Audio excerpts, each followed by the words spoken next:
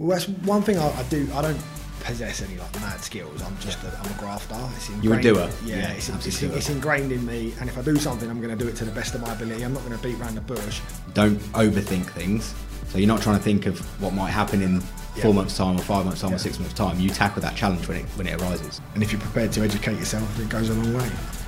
Hi guys, welcome to the Property Developers Secrets podcast with myself, Lloyd Girardi, and I'm joined by a guy that did our course back in, we're talking about this, but I think it's 2017. I think the mastermind was 16. Yeah, so quite a while ago. But he's basically come and done the course again with his business partner, or a guy that works for him now. And yeah, basically been catching up, and you've done some amazing things since doing the course. You've done the course, you came to our first ever retreat, and you joined the mastermind for about 18 months as well, didn't you? So just as a quick update for the guys watching and listening, who are you? What have you done since you basically did the course back in 2016? Right. Yeah, thanks for having me. You're going to cut my arms, yeah? It's all natural. Yeah. My name's Sean Branson. I'm a developer based in Reigate. I was politely asked to leave school early.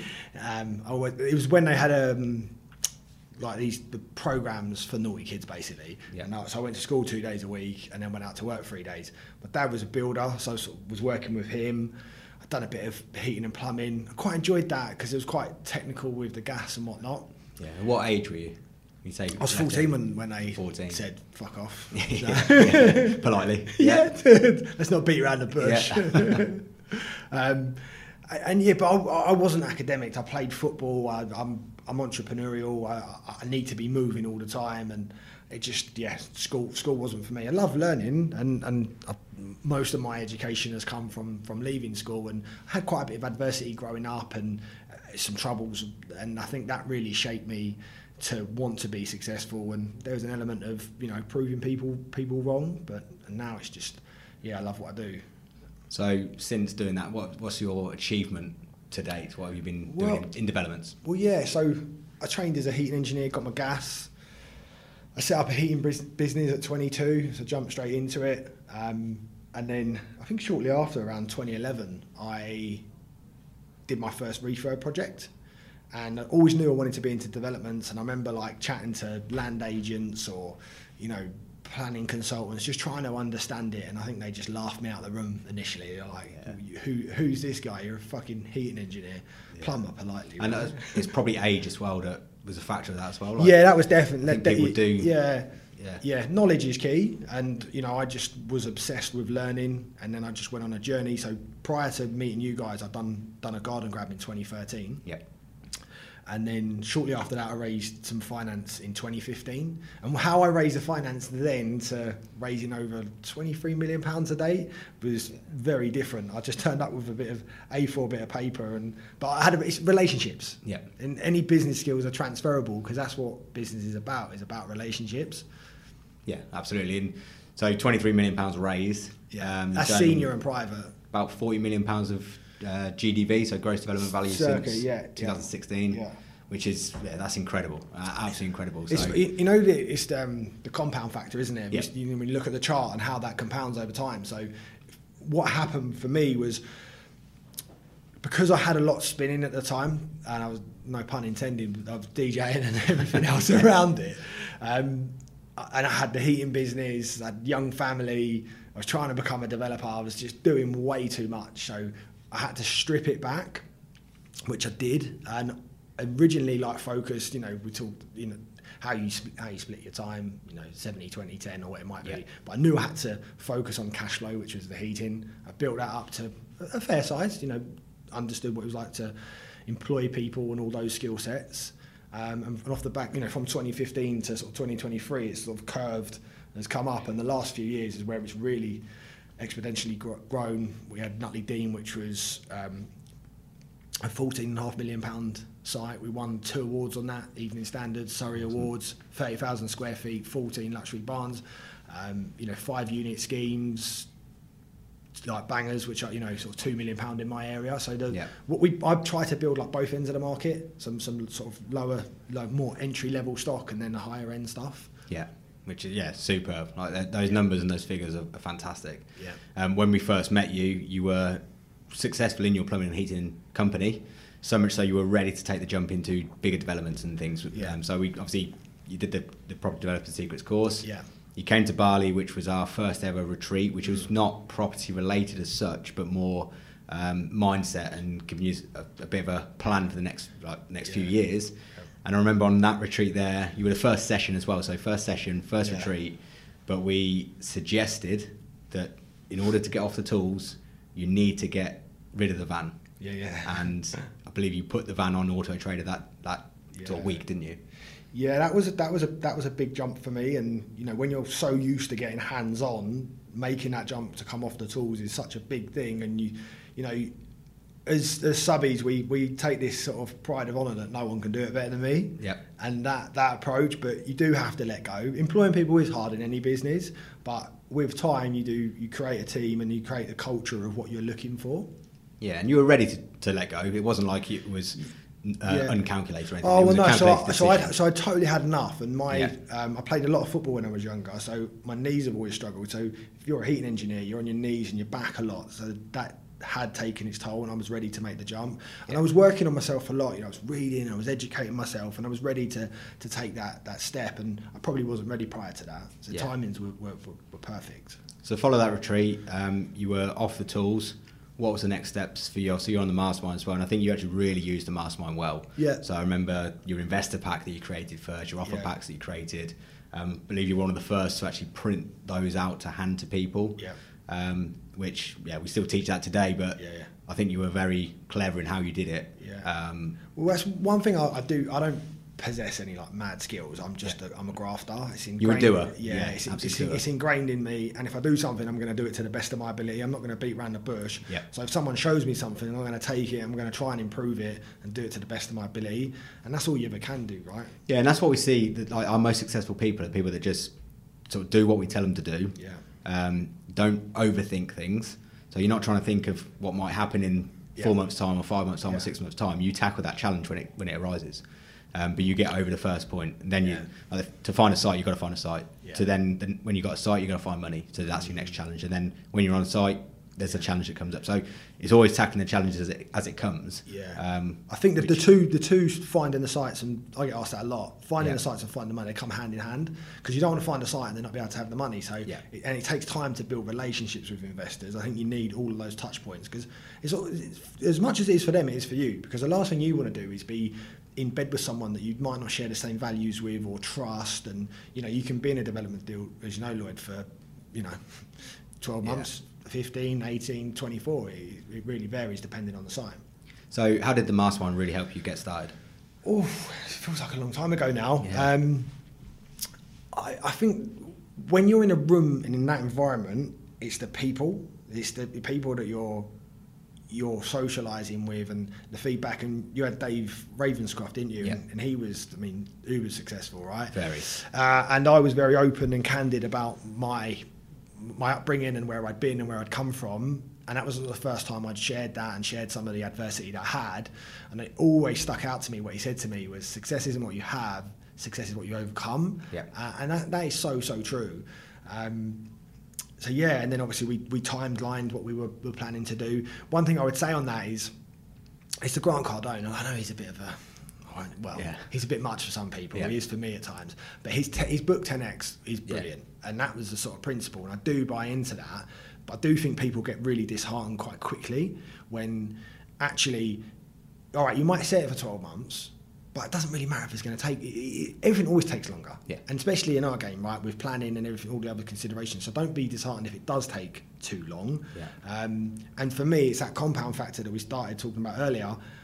It was really sort of like 2018, 2019 where things started to pop, reputation, contacts, and it's just a numbers game. How many doors are you going to knock on, how many letters you're going to send, agents, and all these things compound over time. So I think a lot of people overestimate what they can achieve in a year, but underestimate what they can achieve in 5 years because of the compound effect. Like they think, I'm going to be a millionaire in a year and I'll do 5 million in 5 years. Well, actually, it's probably 600 grand or whatever, 500 grand in the first year and 10 million after 5 years. And you're proof that 7 years later Yeah. you're doing £40 million worth of developments. Like, would you have thought you were doing £40 million 7 years ago? Yeah, I probably would have. Yeah. I'm quite.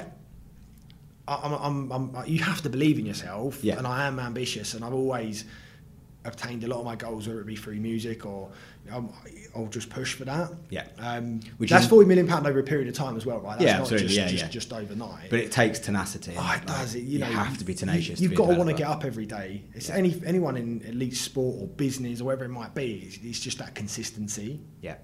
Yeah, absolutely. So what would you say is, apart from being tenacious, is the key to your success?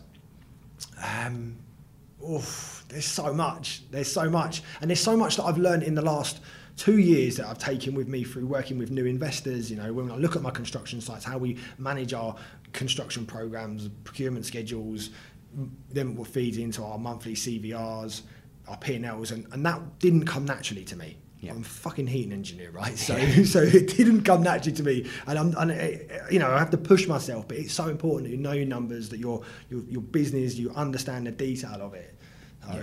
So just before we recorded this podcast, you said, "Oh, the last 2 years have been fantastic," and is that you did? You said, "Oh, let's just record and I'll tell you."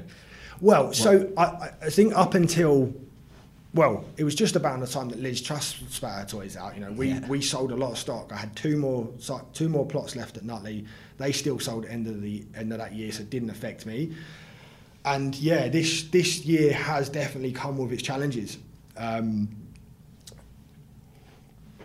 Fortunate that we've got a good team in place.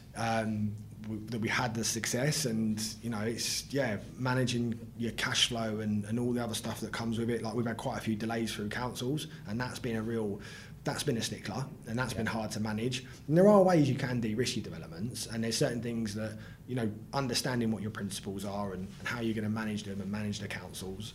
Some of the delays, I think, was probably me. That could have been avoided in the sense that I shouldn't have bought a site with consent without clearing my conditions, and that is a principle going forward that I'll just make sure that I have try and negotiate 3 months, because then when you're going out for your drainage surveys, or it might be ecological, arboricultural, whatever they might be, I just would wrap them up before I buy a consented site. But we're looking at all sorts, Lloyd, from option agreements, uncon sites to buying stuff with a ticket. I've bought a lot of sites with consent, and they've served me really well. Yeah. And we teach people to mitigate as much risk is to buy a site with planning. But like I say, you've got to make sure those conditions are satisfied as well. Because the trouble is, when you go through to that council, you're in their hands, and if you can't get on site, and there are certain things you can do, deem discharge. There's a lot of things you can control. There's a lot of things you can't control.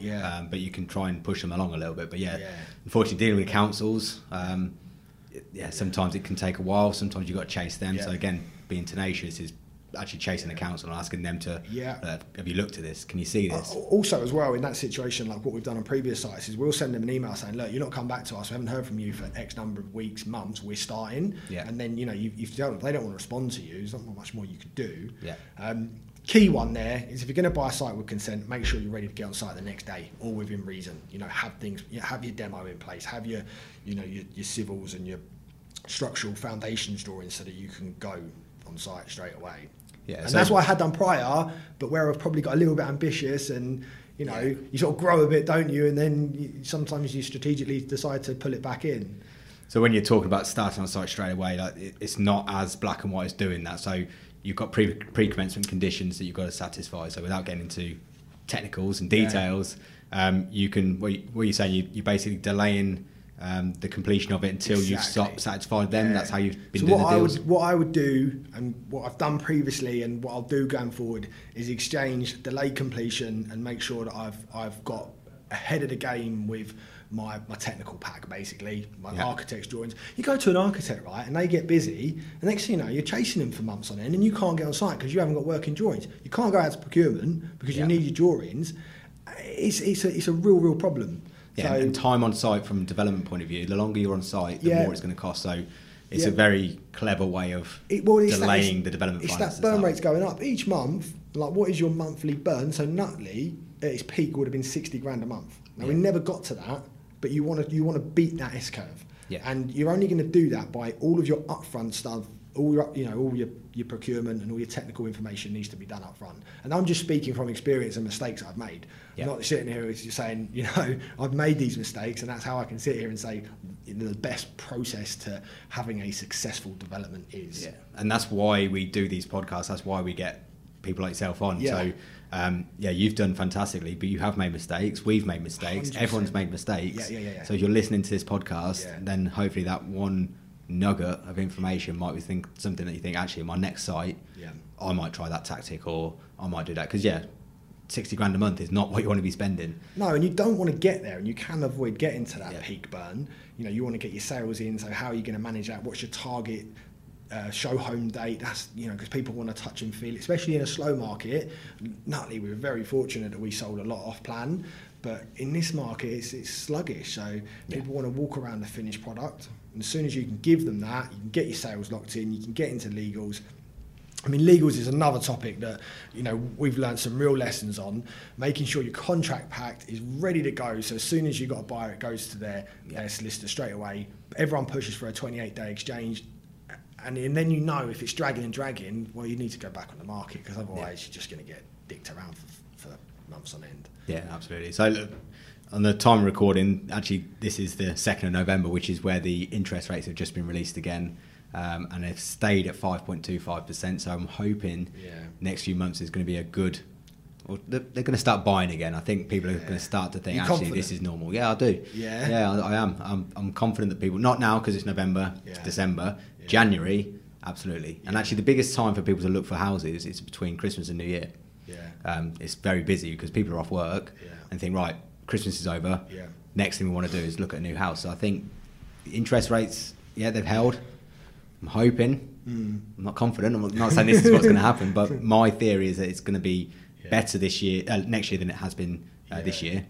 And certainly by the end of 2024, the interest rates will hopefully have come down. I think they're table for a period of next year, and then it depends what happens with government. Are